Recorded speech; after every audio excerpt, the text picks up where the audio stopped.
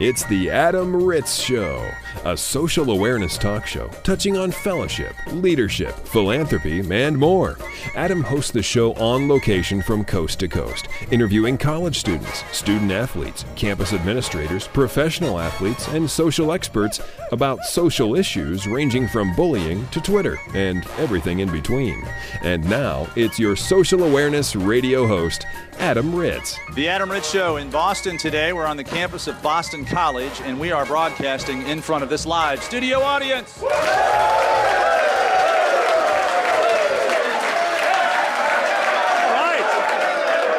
That's fantastic. Thank you so much for that warm welcome. We travel the country to report on community service and character and integrity within athletic departments. We're lucky enough to be with the Boston College Eagles football team today, and our guest is Alex Howell. Hi, Alex. How are you? Great. How are you doing? I'm doing okay. What's your position? I'm a kicker and punter. Kicker, punter. What's your year? Fifth year. Fifth year. All right. So what are you looking to do in the short term this season and in the long term after you graduate? Just be the best I can at everything. All right, that's a high goal, high standards. Okay, so we're here to talk about service projects and how you guys help out the community here in the Boston area. What are you guys up to? Yeah, so usually every summer we go out to Camp Harborview, which is for like low-income kids and we just go and have fun with them. We rock climb, play basketball, play soccer, play football, and then athletics as a whole. We'll go and read to kids, go visit special needs classrooms, and like Justin and I and a couple other teammates, we went and played basketball with the local, Newton North High School, and that's probably the most rewarding part, just seeing people like happy to see us every time we show up. So those little kids, how's it feel inside your heart when you see a little kid just light up when you walk in the room with your Boston College gear on? Yeah, I mean it's awesome, and one thing that I'm trying to work on, it seems uncomfortable like the first time. But then after that, it's like more rewarding each and every time because you see the kids that they might not have much and they see like us show up, and it's like the best time that they've ever had. You know, I've heard that before. Sometimes people are reluctant to get involved, and then once you do it, you crave it. You want to help out more. So, Alex, thanks for sharing that story with us, and thank you again to the live studio audience here at Boston College. Let's hear it one more time. The Adam Ritz Show. Fellowship, leadership, and philanthropy. The show rolls on, and we're going to talk about education and foundation work to help support the importance of education in America. We're here with a group called School on Wheels, and I'm happy and blessed to be with a person named Claire Brosman. You are with School on Wheels. What do you do with School on Wheels? First of all, I guess from your title. Well, I am the Grants and Communications Coordinator for School on Wheels, where we provide one-on-one tutoring and educational advocacy for school-age children impacted by homelessness in Indianapolis. Oh, that's fantastic. Tutoring and mentoring. How old are the kids? The kids are school age, so they're anywhere from K through 12, and so we see a bulk of our kids kind of right around age 10 or younger, but students of all ages who are experiencing homelessness, and that means they are either living in shelters, transitional sites, or they're hidden homeless, so they're living doubled up with family, friends, couch surfing, living in cars, hotels, motels. So we're kind of, this is a double, I guess, topic of homelessness and education. I mean, the importance of teaching kids. Everybody knows how that can impact a young person really for the rest of their life. You throw in that the aspect of homelessness. I mean, this takes us to a whole nother level. When you got involved with this, I'm sure it's because of your love of education. Was there a connection to homelessness in your life or dealings? I haven't had the experience of living with unstable housing, but as we all know, growing up is hard to do when you have stable housing, when you have good parents and solid, foundation. So I know the importance of just having people in your life who are invested. And so when I realized there was this issue of, over 5,000 children are homeless in Marion County, where Indianapolis is alone, that just makes it so incredible to realize there's this whole population that you don't often see. They're going to school with your kids. They're going to school with you. But they don't have the resources you do when they leave school, and they are, they don't have a quiet place to study. They don't have a consistent home from week to week. So that throws chaos into their lives. Even though their parents are working so hard to give them a stable environment, their parents are also working to, multiple hours a week to, have their jobs and work towards stable housing. And so we are just there to support the parents and work with the kids and make sure that we are evening the playing field for our city's most vulnerable youth. Our guest is Claire Brosman. She's with School on Wheels. It's an organization to help education, tutoring, mentoring with children, affected by homelessness. You mentioned there are 5,000 homeless children in the Marion County area alone, times how many millions of counties there are in America. Let's just take one of those 5,000 kids in Marion County that you deal with. Let's pick one of those children out. Let's call him Johnny. How does Johnny or his family, how do they find out about you? And then what's the next step after that? How do you actually help Johnny? Well, what's amazing is we have phenomenal partners throughout Indianapolis, and that's why it's so great to be in this community, because the community truly cares. And so we have 13 different partner sites. That's transitional shelters, emergency shelters, and schools. And so the social workers in those shelters help us connect to the kids who need those. So the school workers are finding those children who are homeless and need our support. So we do after-school tutoring with over 400 volunteers, up to 4 times each week. We bring in those same volunteers week after week, semester after semester, to work with the kids, and we offer nearly 8,000 hours of one-on-one tutoring every single year, and we also work with their parents, who the social workers then help us connect to as well. And the website, for our listeners listening coast to coast that maybe want to jump on board, and they can donate on your website to help support? Yes. It is indiesow.org, and that will take you directly to our website, where you can learn more about every single one of our programs and creative ways to get involved as well.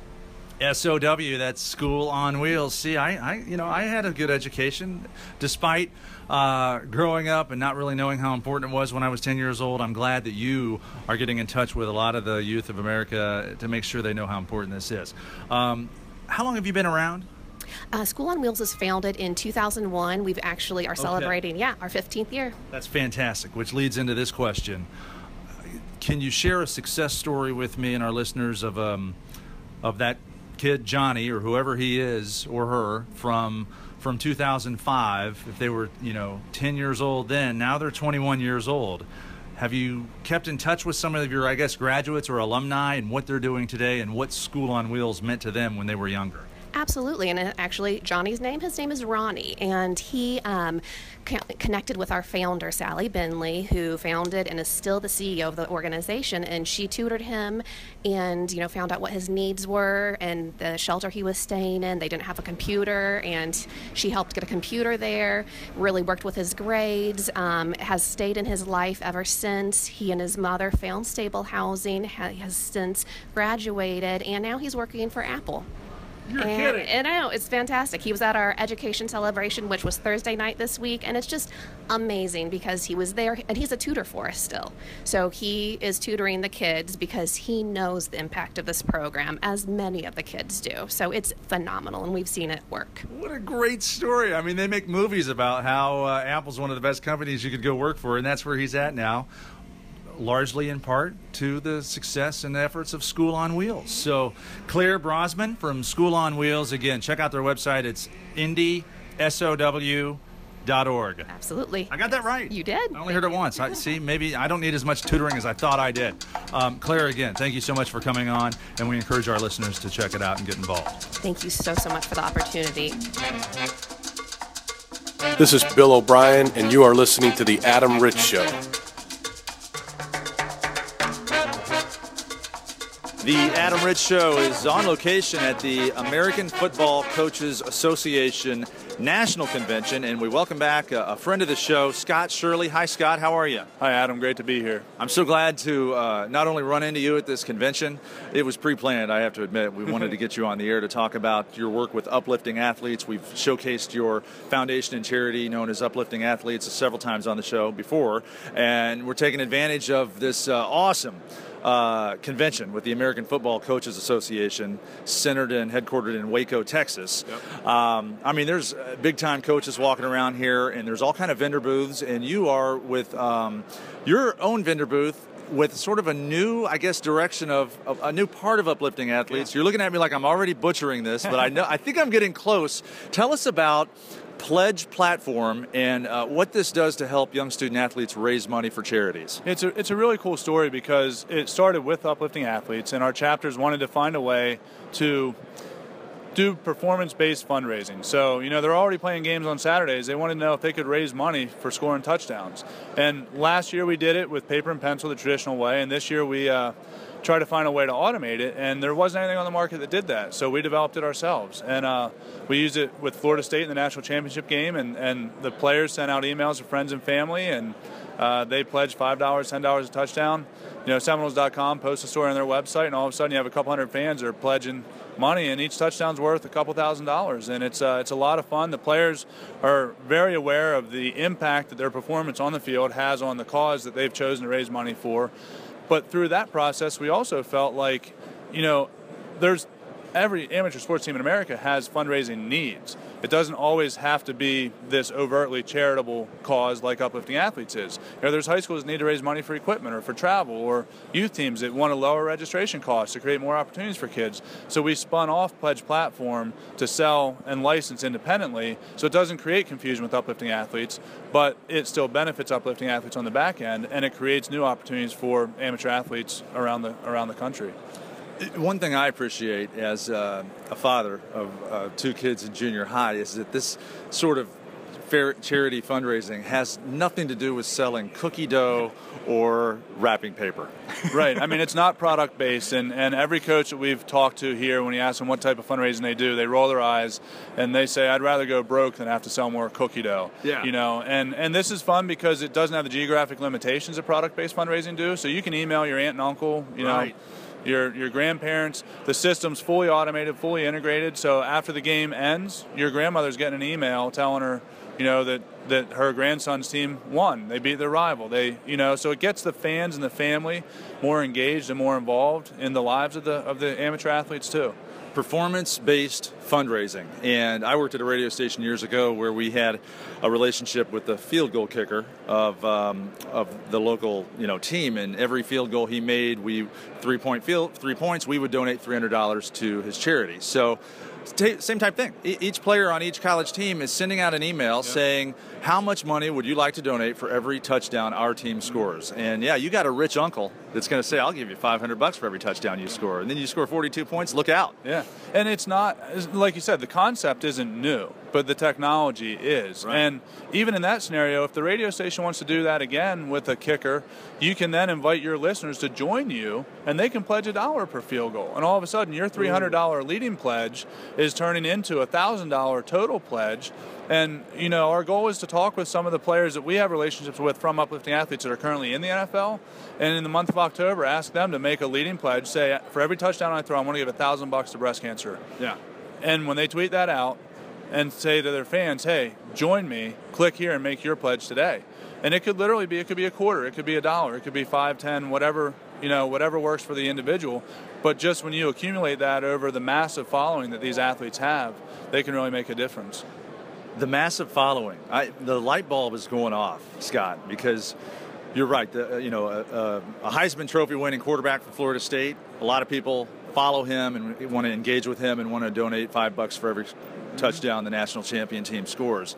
On a local level, a radio station, I'm going to look into this because a radio station has tens of thousands of listeners, hundreds of thousands of listeners. And if you can get everybody to donate $1 for a touchdown scored, after the game, you could have $200,000 raised. Sure, and the radio station can take a lot of pride in being the catalyst for that. I'm working on that. I'm emailing you tomorrow, and we're going to do this from a media perspective. Yeah. You're doing this from the athlete and the college football team perspective. I want to get on the media end of this and help you. That would be awesome. Okay, so Scott Shirley's our guest. You know him as the executive director and founder of Uplifting Athletes, which is real quick. It's a charity raising money for rare disease based on your personal story with your father that you lost about 10 years ago. Did I miss anything?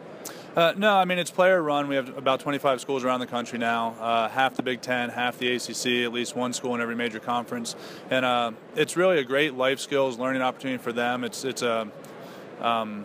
And I really, most importantly, it's player run. There's not one administrator or paid coach that works on this charity. It's the players that do it. Right, and that's even with the Florida State story. It was a kid that transferred from Penn State to Florida State, tore his ACL. He's laying on the rehab table, and the light bulb goes off for him. Hey, I was part of this great organization at Penn State. I'd love to bring it down here to Florida State. So he brought it down to Florida State, and then it was the chapter of Uplifting Athletes that did the touchdown pledge drive. They did the first one against Syracuse, and Jameis Winston runs off the field and high-fives Coach Fisher and says, "We're making bank, Coach," because they were raising money for Fanconi anemia research in honor of Jimbo's son, Ethan. Right. I remember that. Okay. Yeah. And Uplifting Athletes, is it as simple as upliftingathletes.org?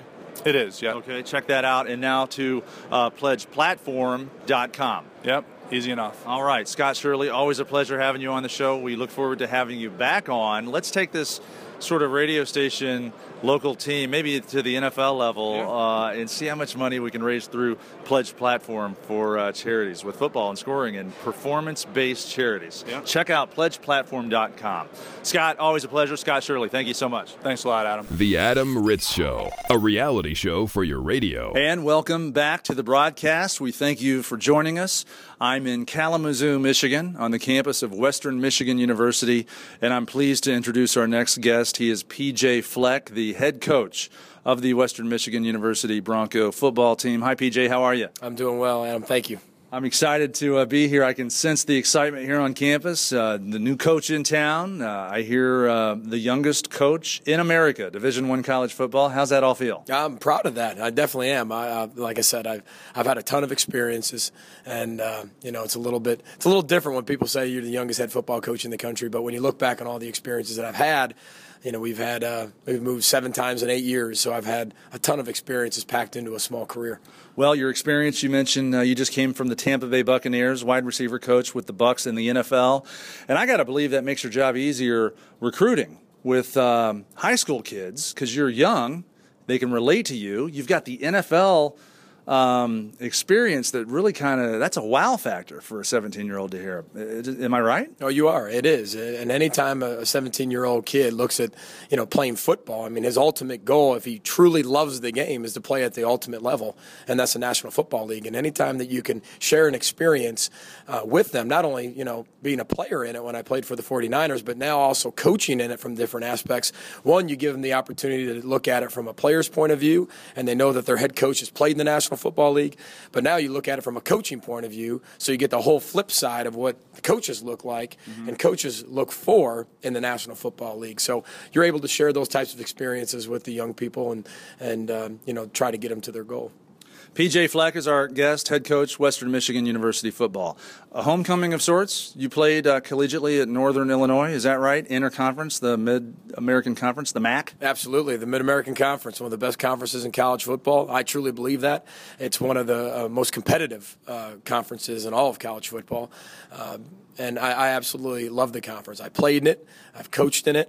And now I'm back as a head football coach at a different school, which is now my alma mater is now a rival. But didn't know if it always pan out that way. But I'm really proud to be a Bronco. Now, what do your old buddies from the Huskies think about that? Well, I tell you what, they are fans of me. I can promise you that. So they want victories 364 days out of the year. But when we come to DeKalb, Illinois, I think they're split, but they say they're split, but I think they're more 60-40, 70-30 more of Northern Illinois. So we actually play out there in DeKalb this year, which will be a great challenge for our football team. And Northern Illinois has got a great football team, and Rod Carey does a great job. But I know our team will be ready for that challenge. Well, that's great. I want to talk about some of the causes you work with. I saw recently through a national publication, I think it was SportsIllustrated.com possibly. I wasn't even really looking for this. It just popped up on my research, the video of you in the polar plunge, which is, a lot of people know about a polar plunge. You assume you just jump in some cold water, and it's for charity. Tell us how you got involved with this polar plunge. Was it here on campus? And tell us how your wife got involved with this too. Well, my wife and I have always been involved with different charities. We haven't just been involved with just one. Ever since we had a chance to play in the National Football League, that gave us an opportunity to branch out to a lot. We used to run our own football camp, and all the proceeds went to 5 or 6 different charities, and we did that every year. But then when you become a college coach, it all gets depending. You have to be able to have an own charity within your own state that you work in, and being a college coach, you travel all over the country. So we had to cancel that, but we've always been since then really involved with other charities. And anytime a charity comes up, my wife and I are more than willing to do anything, and obviously proving that we're willing to jump into a frozen pond here on campus with a hole cut out of it and stand there on the sideline waiting there for an 18-degree temperature with about a 25-mile-an-hour wind. Me with my shirt off, waiting there in my shorts for about 10 minutes until the firefighters finally tell you, yeah, it's safe to come in the water, but careful where you step because the ice isn't necessarily solid in different places. But I'm not really sure how she got drug into it, but when you get in this coaching profession, it's a we profession in terms of it's your wife and you. It's not just me anymore. I mean, everything we do together, and that means jumping into a frozen lake 2 months after she gave birth. I was going to bring that up. So she's just had a baby, and she's jumping. Is that what'd the doctor say? Is that okay? I guess it's fine. She did it, and she's willing to check with the doctor. She's one that does everything where she checks with the doctor before she does it, and it seemed to be a thing that would be okay. And she took the plunge, and they actually say it's pretty healthy. So they actually say swimming in like really, really cold water is actually stimulating for your body and keeps you young. When you hit the water, was it colder than you thought it was going to be? 100%. Absolutely. Absolutely. Yes. And I've been in cold tubs as a player. You go up neck deep into cold tubs, but a frozen lake is a lot colder for some reason than rehabbing after you just get beat up for 80 plays in a football game. And what was the charity that benefited from this particular polar plunge? That was Special Olympics. Okay. Absolutely. Well, fantastic. We appreciate your community service. I'm sure it was a great way to introduce you as the new coach on campus. There's a lot of excitement here. I can feel it. I'm happy to have you on the show. PJ Fleck, best of luck here at Western Michigan University. Well, I appreciate that. And we have a saying here at Western Michigan called row the boat. So everybody out there in Bronco Nation, just keep rowing the boat. Thanks. Get to know Adam at adamritz.com. Get to know the radio show at adamritzshow.com. Our guest is Jim Voiles. Hi, Jim. How are you?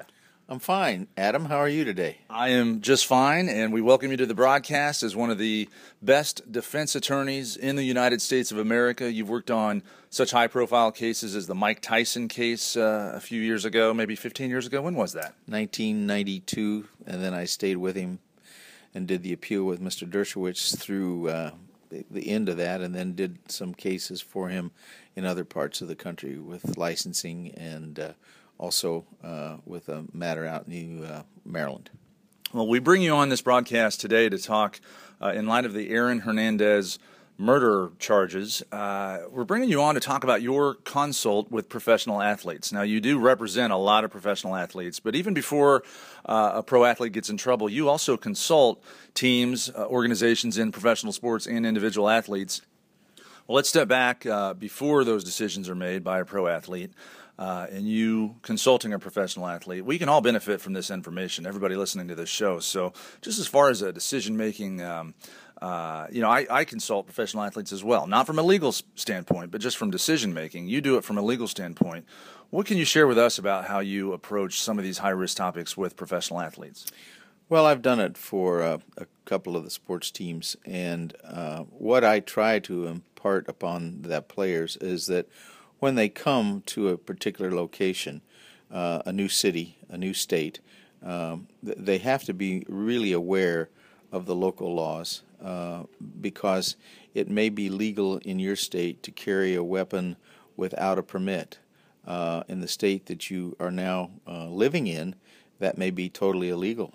So you try to talk to them about really from the basic traffic offenses to the types of people who may try to hang around them, sometimes how vulnerable they may be out in public when they're in these large parties or groups of people.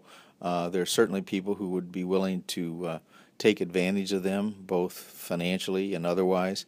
And so you try to make them aware of their surroundings, that if they're playing for a sports team and they come into a city, very often most of the people in the city will know if a guy walks into a local bar and he's looks like a major football player in terms of size and the way he handles himself, people are going to know that he's probably going to be associated with a team in that city.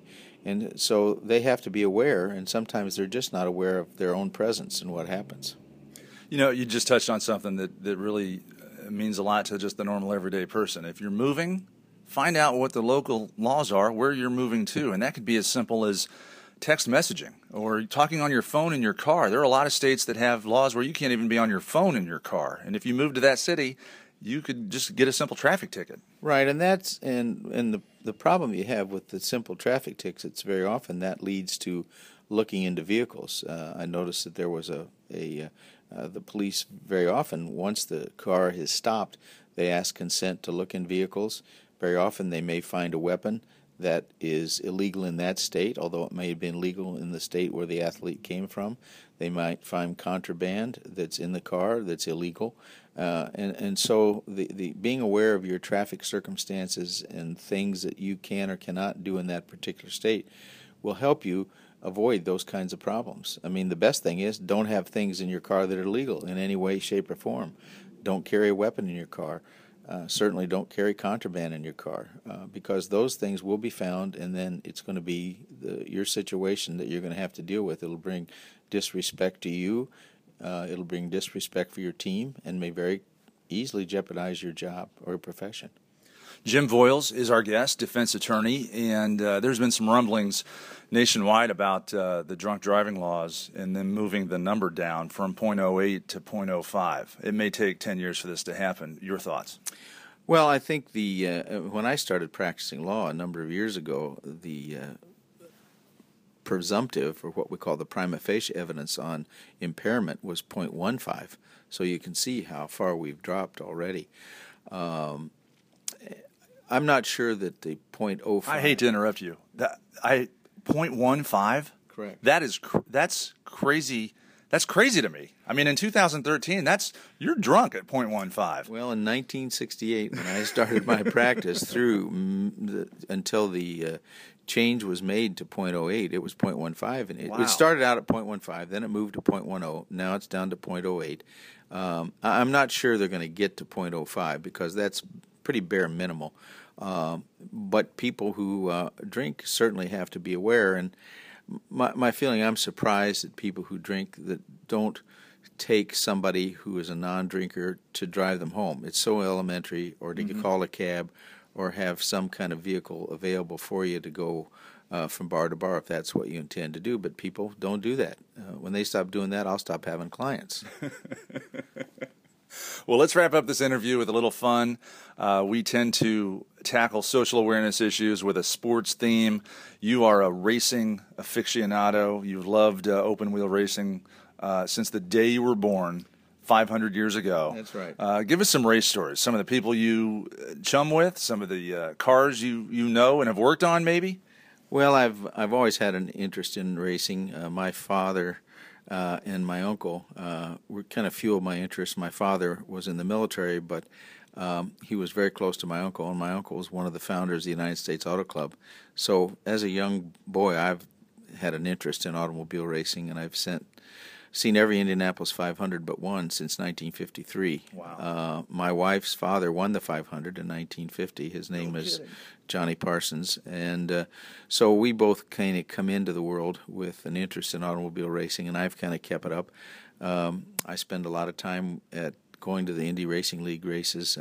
I'm very, very close friends with Chip Ganassi, Bill Simpson, who makes all the safety equipment, and have spent a lot of time with Little Al and a number of the people in racing. Roger Penske is a friend, and so I kind of just enjoy going to the races. I'm purely a spectator. I can go to the stands and be happy eating my chicken and watching the race. Have you ever done, Monaco or anything in Europe, F1? I sure have. 3 years ago, my son and I went to Monaco for the Formula One race. Wow. And it was a terrific experience, and I saw every Formula One race that was here at the Indianapolis Motor Speedway when Formula One was here. And I travel and I'm looking forward to going to Spa and some other Formula One races, which now that we have one in Austin, Texas, that's kind of a new venue for us. So, when you were in Monaco, was it a fried chicken crowd? Did you wear an Indy 500 T-shirt? I did not wear an Indy 500. We had to wear a sport coat to go to the paddock, and it was certainly a champagne crowd. But they did have croissants, which I did like.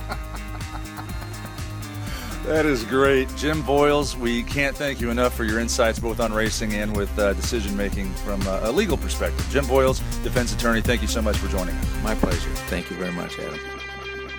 The Adam Ritz Show is recorded live, both in studio and across the country. For information on this broadcast, including how to hear this show on a station in your city, visit adamritzshow.com.